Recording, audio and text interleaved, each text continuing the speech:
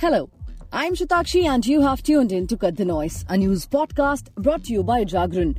Today's Friday and the 8th of September. Let's talk about the news of the nation and happenings around the globe. So without any further delay, let's start with the headlines of the day.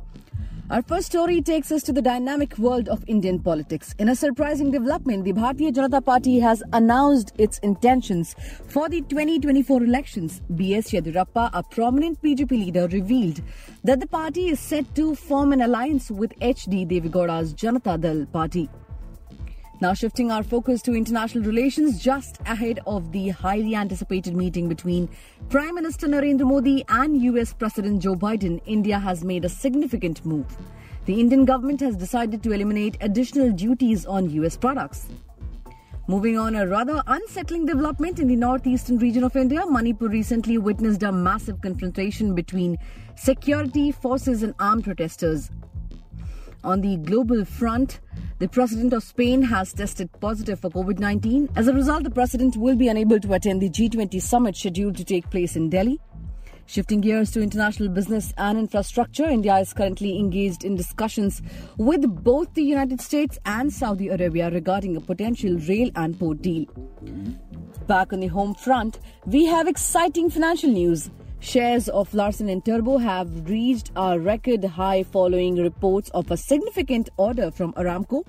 In the world of tennis, the US Open 2023 men's doubles semi-finals showcased some thrilling action. The duo of Rohan Bopanna and Matthew Ibden delivered a stellar performance. Now let's dive into the details.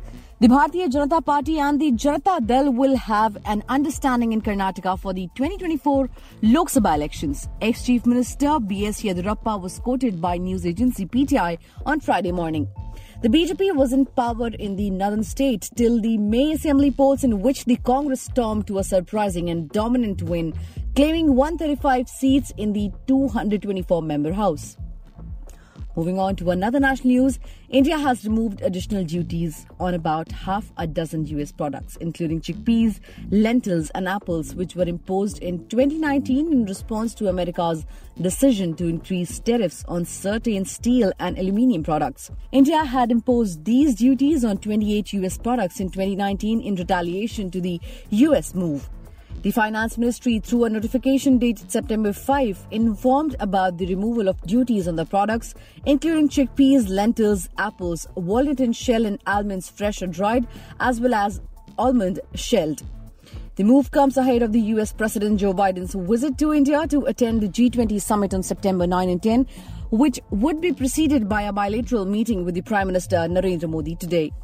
Moving on to another national news, firing between security forces and armed men have been reported from Palel area of Manipur's Tenjnopal district since early hours of Friday, officials said. According to officials, firing started around 6 a.m. and has been continuing intermittently. There are no reports of injuries and casualties as of now, they said. Security forces are monitoring the situation. This comes 2 days after thousands of protesters gathered at Pogha Chau, Ikai in Bishnupur district on Wednesday and tried to break through army barricades in an attempt to reach their deserted houses in Torbung. Tensions was palpable in the area, with security forces comprising personnel of RAF, the Assam Rifles and the Manipur Police firing tear gas shells to bring the situation under control. Moving on to international news, Spain's President Pedro Sanchez has announced that he has tested positive for COVID-19 on Thursday and will not be able to attend the G20 summit in New Delhi. President Sanchez said that he was feeling fine, adding that Spain would be represented at the G20 summit by First Vice President Nadia Calvino Santamaria and Foreign Minister José Manuel Albares. This afternoon, I have tested positive for COVID and will not be able to travel to New Delhi for the G20 summit. I feel fine. Spain will be magnificently represented by the First Vice President and Minister of Economic Affairs and the Minister of Foreign Affairs, EU and Cooperation. He wrote on X, formerly known as Twitter. President Sanchez joins Russia's Vladimir Putin and China's Xi Jinping as the third world leader to withdraw from the summit. Moving on to another national news, the leaders of the US, India, Saudi Arabia and other countries are in talks on a possible infrastructure deal involving railroads and ports, Reuters reported on Friday.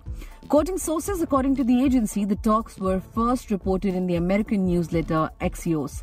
As per the American newsletter, this new project can be the key initiative that the White House is pushing in the Middle East, where China's influence is growing and the country is a key part of Beijing's Belt and Road vision.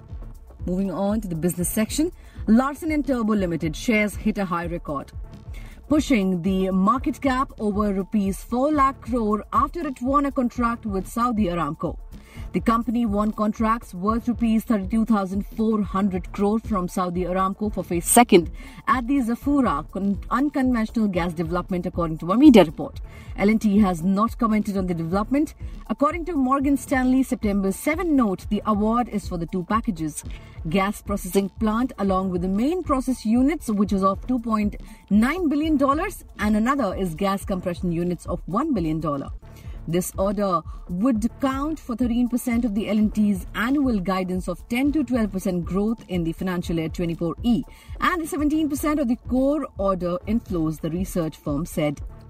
Moving on to the sports section, India's star tennis player Rohan Bopanna and his partner Matthew Ebden entered the final of men's double at US Open 2023 on Thursday.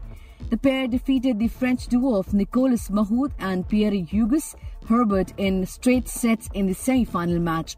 The first set went into the tiebreaker, where Bopanna Ebden won it 7-6.